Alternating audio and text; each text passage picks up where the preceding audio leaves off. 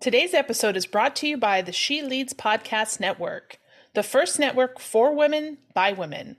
Visit sheleadspodcast.com to learn more today. Welcome to the Creative Visionaries Podcast. My name is Tori Barker, a digital marketing specialist, business owner, mom, and you guessed it, a creative visionary. This podcast is about inspiring business owners, building connections, sharing success stories, and motivating others. Join me on this journey as we tap into your true potential and unleash your inner visionary.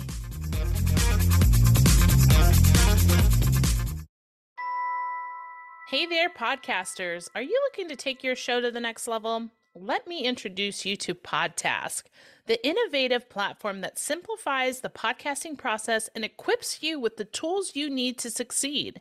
With Podtask, you can say goodbye to the headache of managing multiple tasks and deadlines. This app provides a comprehensive systemization and task management platform that helps you streamline the podcasting process. And it doesn't just stop there. Podtask also offers AI-based marketing tools to give your podcast a competitive edge. As a fellow podcaster, I know from experience how important it is to have a reliable and efficient tool like Podtask to keep you on track. It helped me save so much time in post-production, which allows me to focus on what really matters, creating great content for my listeners.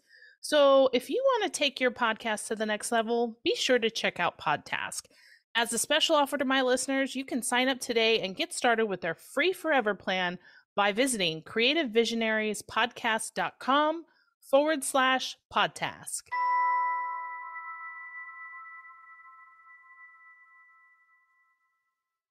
Hey everyone, thanks so much for joining us again on the Creative Visionaries podcast. Today, I am very excited. I have a super special guest, Mark Grasse.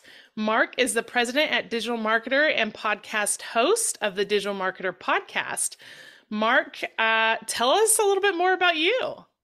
Sure. Let's see. I've been the president of Digital Marketer for about a year and a half. Prior to that, I had my own agency for about 6 years. Before that, I actually was an executive over at Onnit, which is one of Joe Rogan's companies, as basically the content executive. And then before that, I had a magazine, and before that, I had another executive role. So I kind of alternate executive and business every 5 years is the unintentional habit that I made. That's your cycle. It's my cycle. I'm like, it wasn't even intentional. It just happens, but it's all learning and it's all growing. So that's been my career so far. Awesome. And so for those of the listeners that don't know, can you tell us about Digital Marketer? Sure. Digital Marketer is a e-learning platform. We specialize in teaching people how to market, which sounds like, oh, there's so many platforms that do that. What makes Digital Marketer unique is we basically curated 120,000 marketers' content, distilled it down into some key frameworks that we then executed over the last 12 years. The key one that you usually hear about is the customer value journey, which is the 8-stage process that kind of gives the entire picture of a marketing strategy all in one go. It's been used to help Digital Marketer and Ryan Deiss make over $100 million, probably billions of dollars for other companies. But that's kind of where we came from. Actually, fun fact is that TNC, the Traffic and Conversion Summit, came before Digital Marketer, and Digital Marketer was actually kind of a byproduct of that event. Is what I learned as the president over time. So that's awesome. I did not know that. Yeah, it's a fun fact. I think what happened was they did the events and they would make a product every single event, and then they realized like, hey, if we just had a brand with all the products, we could just direct people to one place. I'm sure the process was more complicated than that, but that's how Digital Marketer came to be. And so it's I think it's probably one of the oldest e-learning companies that you see online that's been consistently active for this amount of time. And yeah, I mean, it's a community of marketers. And I think we're probably the friendliest community of marketers. There's a bunch out there, but I think we're the most, kind of welcoming to all marketing levels. Even though we do focus on like intermediate level marketing, I think we're very inclusive for anybody who wants to start marketing. Yeah. And like, we'll talk a little bit more about this, but there's different levels that people can get involved with digital marketing. There's the lab, and then there's, Facebook groups, and then there's certified partners. And, I'm lucky enough to be a certified partner with Digital Marketer. So can you talk a little bit about the stages of how people get involved and like the level that they have to learn about Digital Marketer? Sure. Yeah. With all the levels, we're kind of trying to give a comprehensive view that gives people all the information they need to actually act out marketing strategy. So it's not just like, hey, here's how to do a Facebook post or here's how to generate your first email campaign. We have that stuff too, but it's all part of a greater system that actually guides all of our levels. So specifically, we have your lab membership, which gives you access to all of our courses. We have our certifications, which cover what we call the T-shaped marketer, which is giving the understanding of 12 different aspects of marketing, and then dives into the tactics with our courses. Then you have our certified partner program, which is basically the people who are licensed to execute the frameworks that we teach a digital marketer. They're agencies, they're marketing consultants, and fractional CMOs. And then you have our M3, which is the newest one that we just launched earlier this year, which is our mastermind. And those are kind of innovators within marketing that come together into a mastermind and kind of pull all their resources, all their tips, all their experience to create new frameworks and new ways of thinking about marketing. Yeah, I love that. I mean, I myself am in the certified partner realm, and so I can absolutely speak to the networking and the community aspect that you mentioned before.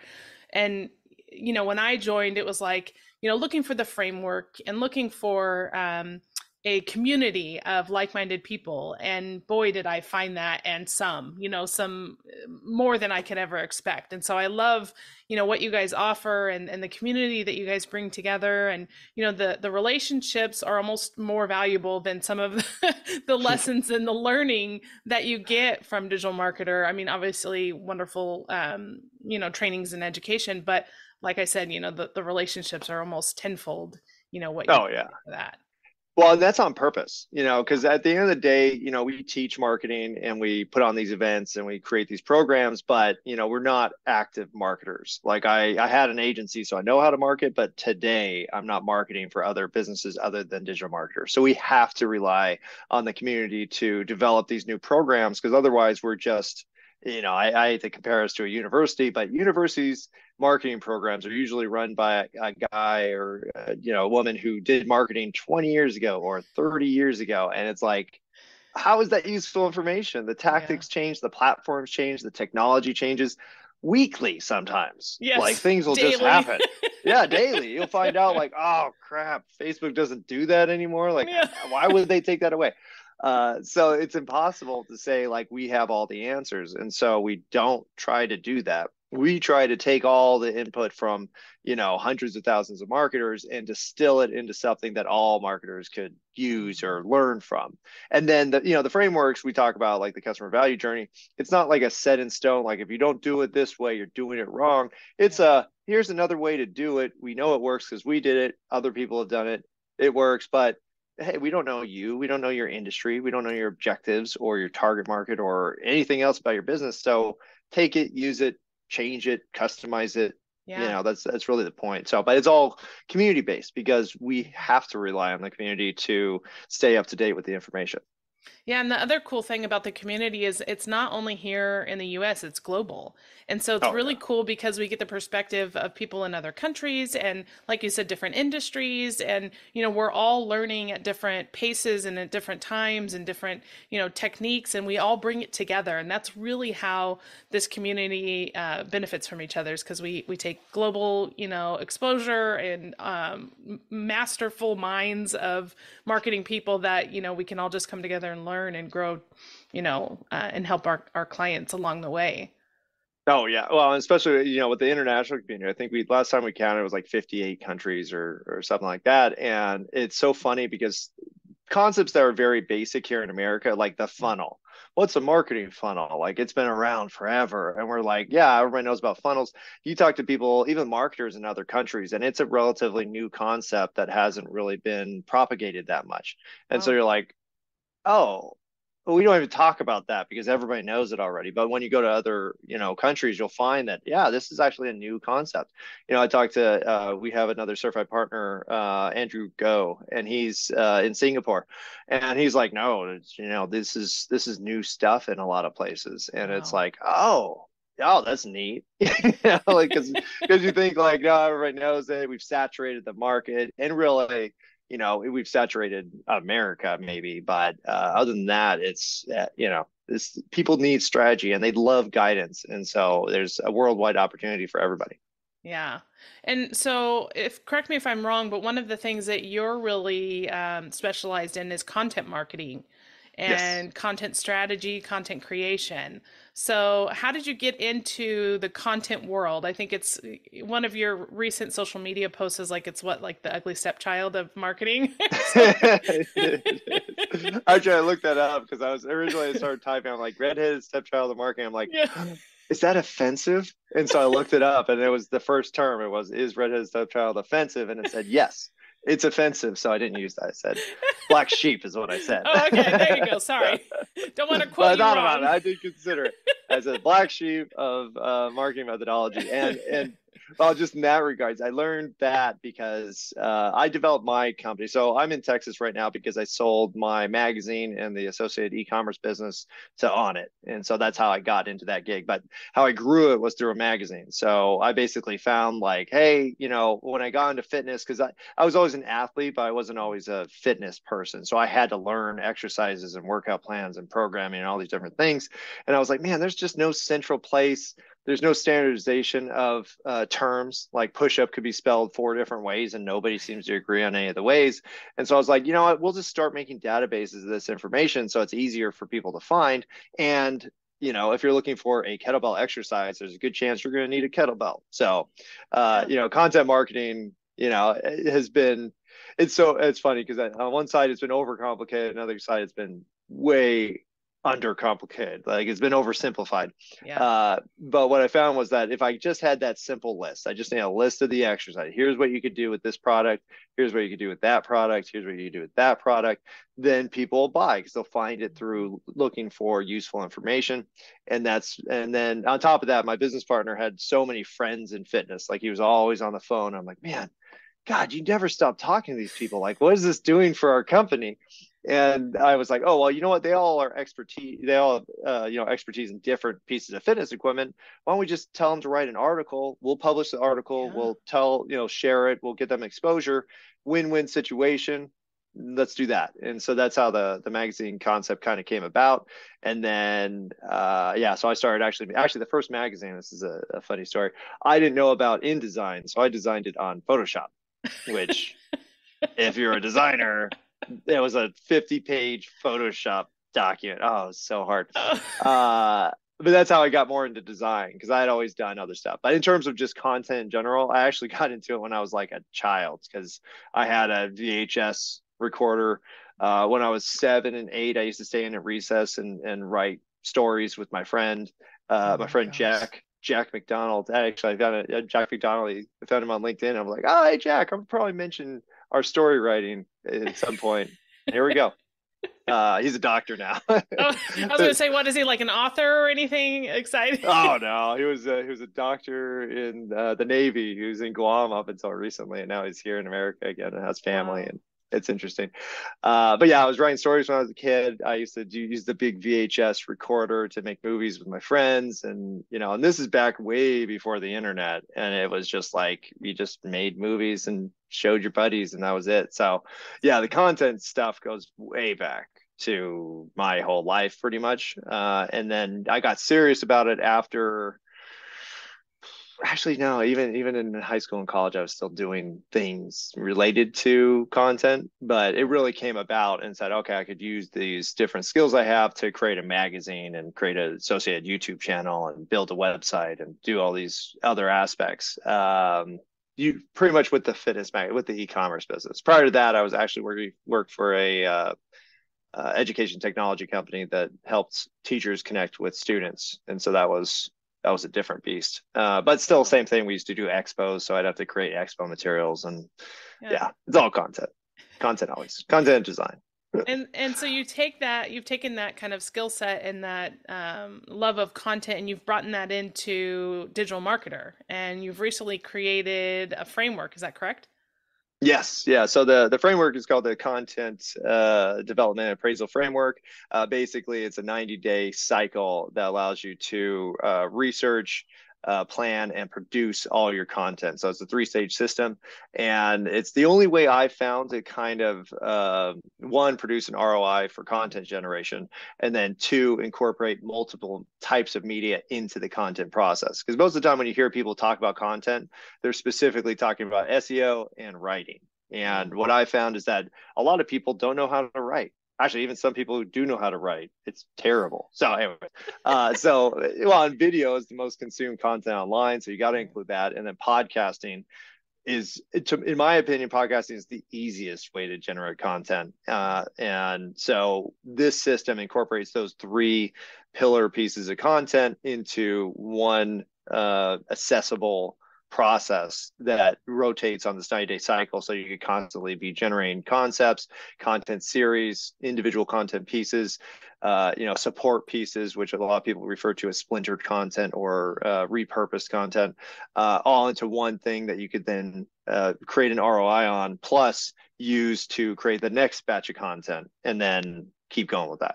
So it's funny because when I originally came out with the cert, I said, like, you know what, content's been over complicated for too long, and this is going to simplify it. And then somebody called me out online, they're like, you simplified it by doing a Venn diagram with 20 components. And I was like, the steps are simple. Execution is relatively simple. The process is, this is as simple as I can make it. Right. That's what I tell people. I'm like, I can't make it simpler than this. Otherwise, you're leaving out pieces. Because Yeah, really, absolutely. your standard content courses or certifications are like, all right, let's look at your target market. Let's look at the words they look up. All right, Mm. you have a keyword phrase. Let's generate an article or let's generate a video, and then keep on doing that 100 times, and then they'll start to make money. That's your standard content strategy, and it's not a strategy. Nobody takes content seriously like they do with paid traffic, like they Mm. do with SEO, like they do with social media marketing, like they do with email marketing. Those other distribution methods, people are all, oh, let's get into the science and the metrics and the KPIs and blah, blah, blah. And then content's like, oh, yeah, just post some crap on YouTube, like Yeah. just record. And I'm like, there's way too more to it than that. And you can't Yeah. expect everybody to use the throw mud at a wall method. Most people can't do enough of it. They'll burn out within like Hmm. 5 content pieces, 10 content pieces.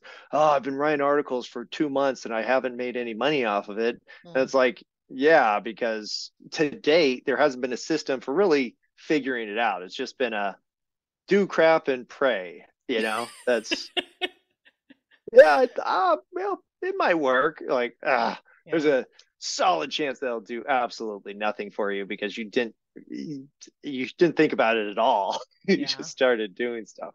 Well, and But even, it's oh, go I was ahead. just gonna say it's funny because content is like the basis of marketing, right? You need content in order to do marketing. So it's like, why has this been overlooked, or why has it, like been pushed to the side? Because it's so important when it comes to, Oh, I'll tell you, everything. I'll tell you exactly why. Because people mix the method. They say, oh, you need content for email. So it's really email marketing. Oh, you need content for social media posts. Oh, so it's for social media marketing. Oh, you need content so you could rank on Google. Okay, so it's for SEO marketing. So really what happens most of the time is people mush distribution with production. And you Oh. shouldn't do that. Because the problem is when you do that, you're really just thinking about the way you're sharing information rather than the information itself. And the information itself should be generated on selling things and making money, you know, because that's what we all do. That's what Yeah. businesses do. You make money, and somehow the content process gets completely disconnected from making money. And instead, it just becomes we got to be active on social. Oh, we have to have a newsletter. We have to blah blah blah. So instead, what you need to think of is, okay, I'm going to produce content. It's going to take a lot of time. It's going to take a lot of effort. It's going to take a lot of money. what should I write about? It's like, wow, you should write about the thing that makes your company the most money and Yeah. makes them more money. It's so simple, but that just goes out the window when people get into content creation. They just go straight to, well, this is a viral post. And so I'm going to look at the viral post and figure out why they did it and blah, blah, instead of like, no, you sell, I think in the survey I said, you sell white sneakers. Yeah. So why don't you just think about white sneakers? Because that's the thing that everybody wants. Why do people like the white sneakers? Like, oh, well, they're really good for skateboarding. Okay, well, let's talk about skateboarding. Maybe there's 5 types of shoe that are best for skateboarding. And guess what? Yours is number one. Yeah. you know Maybe you want white shoes while you're skateboarding because the shoe will eventually rub against the top of the skateboard and it'll cause a mark on the side of it, and these ones have a special panel where it won't wear out your shoe because it scrapes against the panel, so it's specifically for this one thing. I Yeah. skateboarded, so that's why I'm like, it was an issue with Good airwalks. analogy. Good analogy. But yeah, but people just go with the ether, like, or they just make crap up.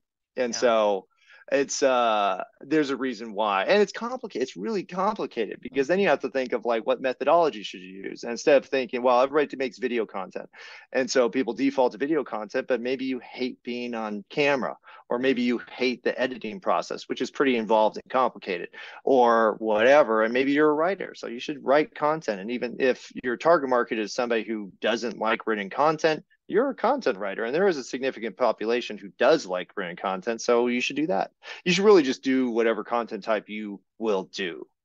It's Yeah. That's what matters, because unless you do all this stuff for a while, then it's kind of pointless, because I can make the most amazing infographic on the planet, but if I'm not known for infographic information, then that's just a little thing I did one time, and who cares? It's like when people say I went skydiving once. It's like, oh, that's neat. They can't tell you anything about skydiving because they've only done it once. It was Yeah. a neat thing, but nobody's going to go to them for their next skydiving lesson, Yeah. I hope right? not.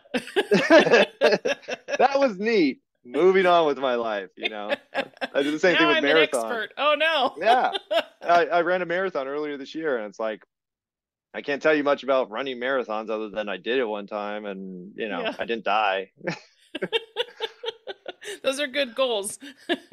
Yeah, well, Achieve it's just a something and don't checklist. die. Yes, right. Yeah, but that's totally different. That's like personal development, Yeah. bucket list, like all these different things. But I'm not doing it because I expect to one day win the marathon, or one day, I don't know, run a marathon, or I don't know what you would do with that.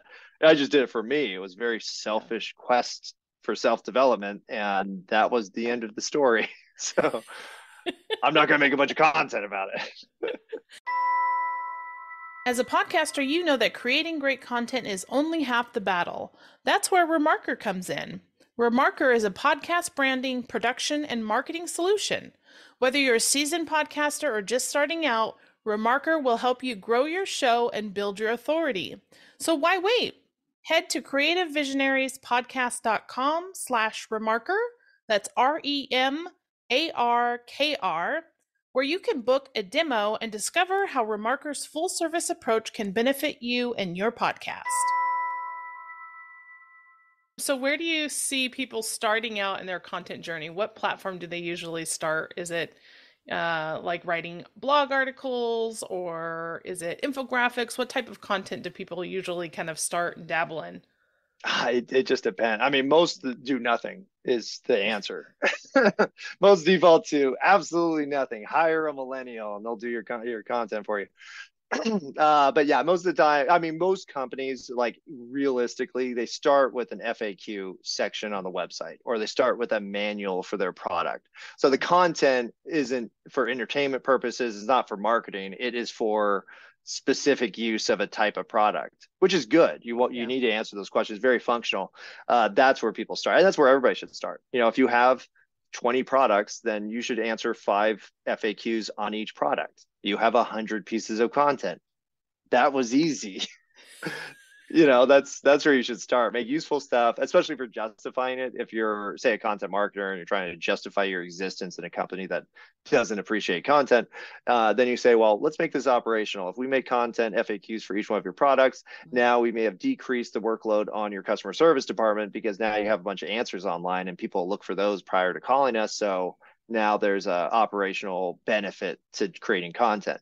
So that's where most companies start, and then the next place they go is social media. What do I post on social media? It's like, okay, well, we have to post something. You can't just post buy my crap all the time. Nobody wants to see that.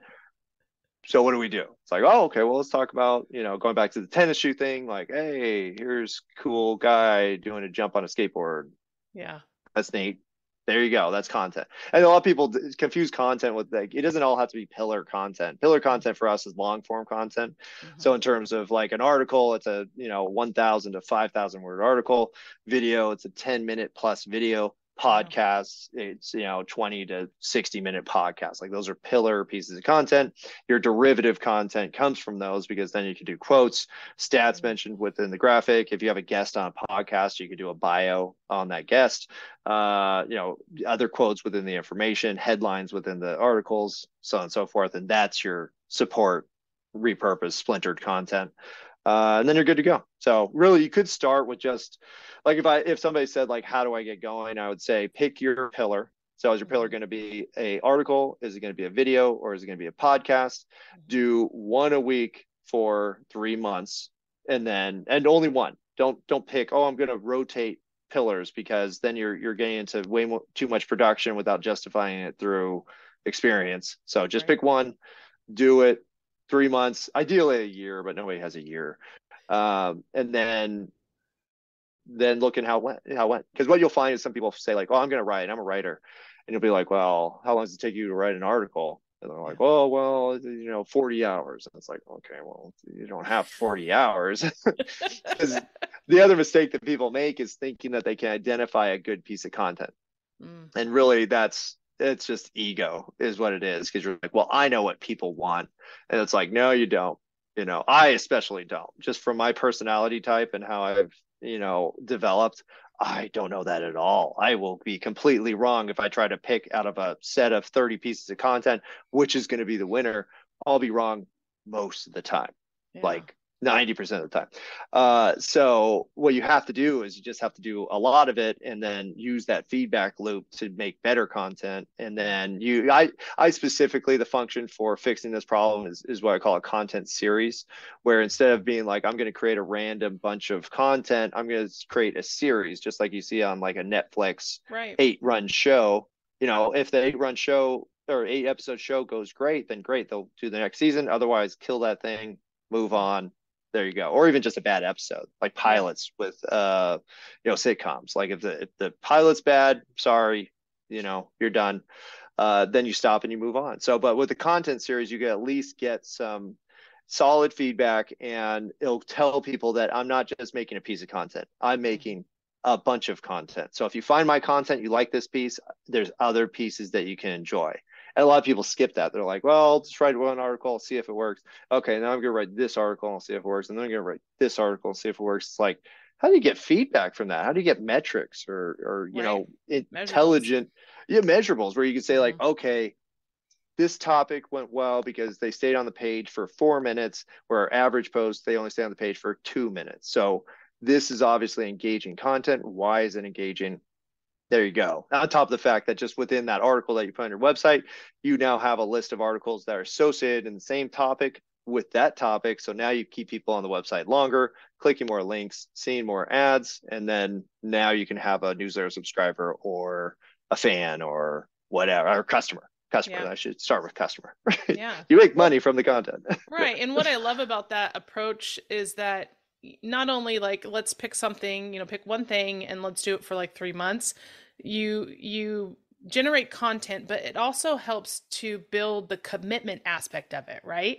Because there's commitment that comes with having to generate content for marketing, because anyone can do it, here and there or whatever. But if you create a strategy and create a plan and then actually stick to it and implement it, then you're more likely to see success versus like every once in a while I'm going to do this. If you have a clear picture and a clear plan, your end result is going to be more received and better results and measurable than anything else, for sure.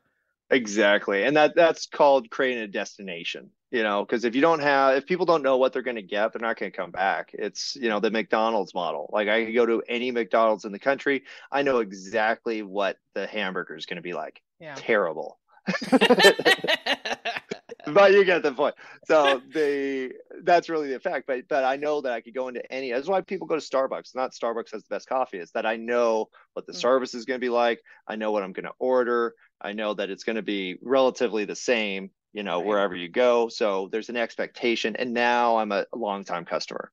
You can't say that about, someplace else that's like, oh, I went there once and it was pretty good. And then I tried to go back, but I wasn't in the area. So I went to this other place and they didn't have anything similar. So now I'm completely disconnected from my original experience. And why would I go back to this other place if it wasn't good enough for me to even go back, Right. Because Right. a lot of people think that the best product in the world is going to win, the best brand in the world is going to win. And it's not that at all. It's just the Mhm. people who do everything consistently and that people can trust to keep on doing that thing consistently. And now, even though Starbucks coffee isn't the best, I'm still going to go back there because it's better than going to Joe's that I've never even seen before in a place I've never been and being like, I hope this coffee's good. Right. I'm I spending really time and need this money on it. coffee. I need it to Yeah, be good. it's well, and that's why it's like everybody always like bashes the big corporations and the big franchises and chains, but it's like people go there because they don't want to waste the energy doing something that they might not be satisfied from, Yeah. right? Because that's why, well, that's why in Austin they block a lot of the change. They don't block them. Changes just don't succeed because people have an expectation in Austin that they could go to any place on Congress. And any restaurant on Congress is going to be unique, it's going to be high quality, and it's going to be different. And that's what we like here. And so the Mm, culture trains people to do that. But for the most part, your average person going to your average day is going to default to the thing that they could trust for the amount of money they're willing to spend and the amount of mhm. time that they have to consume it. Yeah. Absolutely. I think that's for sure consistency. People like predictability in that sense. It's safe. Yeah. You don't want to stress out about that every single day. That's tiring. So we've talked about marketing, we've talked about content. Let's talk a little bit about leadership because I think leadership is a huge aspect in any business and in any role that I think may sometimes be overlooked. And so I wanted to kind of get your insight because I know that you like to talk about the role of leadership in a business, and so I'd love to hear what your thoughts are. Oh yeah, leadership is, I mean, because I always talk about how marketing changes all the time, but leadership in terms of like my last executive role to this executive role, completely different. Everything has changed. Hiring has changed. Management has changed. Firing has changed. Like every aspect of just being a manager has gotten different. I'm not gonna say harder because there are some aspects where I'm like, okay, that's a little bit easier, I guess. People are being more upfront with their feelings and what their expectations of the job, which is good. But for the most part, like the entire environment has been flipped because Mm, I went to school for management, and so back then it was, you got to listen to your employees, you got to incorporate their input, you have to, there is a list of kind of principles that you live by in order to manage effectively. Problem is I did all that stuff and it's different now. It doesn't apply a lot of places. Like there's so many more jobs available, and then there's this feeling of, because the feeling for millennials, like when I grew up, was, find your passion, live your passion, but it was still work hard. It's yeah. still like, hey, put in the effort, get the experience. Like, don't have high expectations of something that you've never done before, because why would you know anything? It's a little bit different now because I think people have very high expectations and they have very good self-esteem is probably what the Mm, best term for it, where they have yeah. expectations of the company. Like, you can't tell me what to do, or I'm going to do it my way. And you're like, there's a reason. There's a reason we made it like this. Like, this is from a decade of work. This process was created and you're questioning it and you've been here for a week. Well, what? Disruption. No, well, the problem is, like, I was trained to use disruption, but I was trained to do the job first, understand how everything works, and then disruption. There was a process to it. Now it's just True. like, we're going to start the disruption immediately. They've got it backwards. How would that work? You don't even get what I'm trying to say. And it's not everybody. Of course, you have good people, but the general feeling I've had is that the expectations are very high. Reward systems have to be very high. Understanding about time off has to be very high. There's just a list of things that are really obligations for the company that don't translate all the time into productivity, but you still have to do them these days because that's the expectation of what you're going to do. Whereas before it'd be like, do this job this way or you're fired. That was the process. It's like, Yes. okay, eventually when you learn and you can contribute enough, then you could be the person who creates the process and so on and so forth. But it might just reflect the times because everything has changed in terms of the work environment has changed. The number of employees you need has changed. And you can see that with a lot of corporations these days firing everybody. Half the staff. Boop. Yep. Like, Yeah. what? That's a big deal. And now it's being looked at as a huge benefit for companies. And I think it's just because the old models are dead, haven't incorporated new technology, haven't incorporated new, management processes, tracking systems. Like Mhm. all the tech we have now is brand new. It's nothing you could have learned. I graduated college in 2005. Yeah, so my knowledge is technically, 20 years out of date. Not Yeah. 20 years, but almost 20 years out of date. Right, And right. so it's a totally different thing. And even now, I don't think colleges teach like that because they're still at the philosophy level, which that's probably changing. But leadership as a whole has changed a lot, and even longstanding institutions like the military. The Mm. military has been adjusting their practices a lot to, and it sounds like I'm saying, oh, it's different or it's worse now. And it's really not because it's still incorporating the feelings, incorporating the long-term objectives of your employees, their passions and their interests, and using their innovation to change.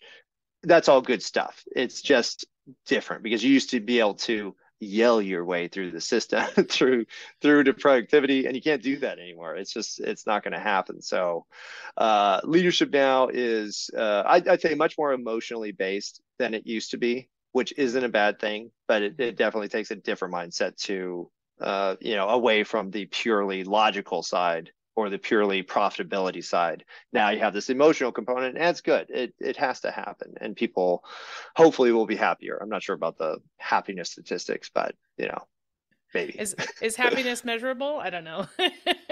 Nah, it is for me. I know when I'm happy or unhappy. So, and I think I think it's good. People should know like this isn't making me happy. The only drawback that I see to it is that since there's so many jobs available, that people are able to leave rather than suffering the pain of development. And if development's painful, it's not something pleasant. I Yeah. was in fitness. You don't get fitness results by being lazy and not sweating. That would Yeah. be great. I would love that. Sign me up for the pill that has no side effects that will keep me in shape and healthy. I will do that, Yep. but that doesn't exist. So instead, I have to go sweat sometimes and I have to recover and I have to do all these unpleasant things. But at the end, I know that I'm healthier and it's beneficial Right. in the long run. So I'd say, the only drawback I could see from constantly reflecting on how happy is my job making me is that there's long-term happiness after you become that expert, after you have developed enough. This will be fun, something that you thought was just the most horrendous stressful thing in the world, like speaking publicly. A lot of Mm. people hate that, and then they get into a position where they have to do it, and you're like, you know what, this is okay, I'm good at this, and now I feel okay about this. But if you had quit 2 years ago when you Right. started, then no, it's still unpleasant because you didn't do anything to develop that. Yeah. There's a quote that you just reminded me of. It's called "Don't quit," or it says "Don't quit before the magic happens." And so it's Yeah. like just getting through that, stage of development and learning to get to the other side of, the magic. Yeah, or finding stuff you'll be good at. When Yeah. I was going back to sports again, and I was an athlete. I played water polo, and I'd never played water polo before my freshman year of high school. And water polo is a pretty intense sport. So there's a Definitely. good expectation, even though I was a swimmer, that I wouldn't be good at water polo. But yay, my coach saw me in the goal as a goalie, and he's like, "You're a goalie now." And they put me in the next varsity game, and then we won CIF the next year, and I was a goalie. But that was, if I hadn't taken that step of like, here's a sport I've never played before that's super difficult, but I'm going to try it and I'll do my best, I never would have discovered that. I would Yeah. have played something else and probably been fine. But no, I learned, oh my gosh, I'm really good at this. So I think by not going through that pain process or that discomfort process, people, one, might be missing something that they're really good at that they never considered. And two, miss the opportunity to get better at something that you just might enjoy. Because there's plenty of stuff that we do that we enjoy that isn't beneficial in any other way other than providing you with enjoyment. If you don't try a bunch of stuff, you're never going to learn what those things are. Yeah. And especially after you develop them, because once you develop them, you're like, oh man, painting is awesome. Like I hate watercoloring, like watercolor paint. It just frustrates me. But maybe if I spent a year trying to be good at watercolor painting, maybe I would enjoy it. Just don't know. You So can the always, point of all that is get a job, do work for a while, and yeah. then hate it. Yeah. And then decide if you hate it or not. And then Yeah. decide if you hate it. Don't start hating it. You're not going to get anything out of it. Well, let's wrap this up, and I want you to give one piece of advice that you can leave the audience with, whether that is leadership-wise, content marketing, anything that you want to share, piece of advice for people. Okay, one piece. Oh, that's tricky. I'm going to say this. If you want to get into content marketing, start being very deliberate about how you react to content. Because if you don't, a lot of people just scroll and they click on stuff and they comment on some stuff and they like some stuff and they never really think about why they're liking these things or why they looked at this piece and not that piece. But if you could turn all of your social media watching and scrolling, which for most people is probably between an hour and 6 hours a day at least. If you're doing it mindlessly all the time, you will get very little out of it. But if you could take that extra step of thinking about what's happening, why are you consuming this, you'll learn a ton about yourself. You'll learn how to create content, and you'll learn what type of content you should be creating. There you go. That, and take the content certification at digitalmarketer.com, because I taught it and it took 20 years for me to develop this process. So I'd appreciate the feedback, and it might work for you. I've had people, it works. Absolutely. I think, that's next on my list. I've got to get through, that certification so that I can, knock it out of the park when it comes to content. Hey, there you go. Well, if you do nothing else, do content series. Stop thinking in terms of individual pieces. Start thinking in terms of at least 3 to 7 pieces. And then that'll change content for you forever. Like it's not the easiest thing, but it's pretty easy to do rather than randomly doing content crap. Yeah, absolutely. Well, Mark, thank you so much for sharing all of your knowledge, and it's been a pleasure talking to you. Where's the best place people can connect with you? Me personally, if you go to markdegrasse.com, Degrasse is spelled Degrasse. You could find a quick little download, tell you about content and kind of how it functions in your business, or digitalmarketer.com, of course, all the certifications on there. We are planning on updating a lot more certs. We have 12 right now. We updated 3 last year, but we're going to try to do between 4 and 6 next year. So subscribe, and we'll keep you in tune with when all of those new pieces are out. Awesome. Well, thanks so much again. And everybody go out there and make some good content and enjoy the rest of your day. Awesome. Thank you so much. Thanks so much for listening to the Creative Visionaries podcast. If you've enjoyed this episode, make sure you subscribe, leave us a review, or share with a friend. Also, make sure to visit us online at creativevisionariespodcast.com. You can also follow us on Facebook, Instagram, or LinkedIn. And stay tuned for more episodes to come. And remember, it's time to tap into your true potential and unleash your inner visionary.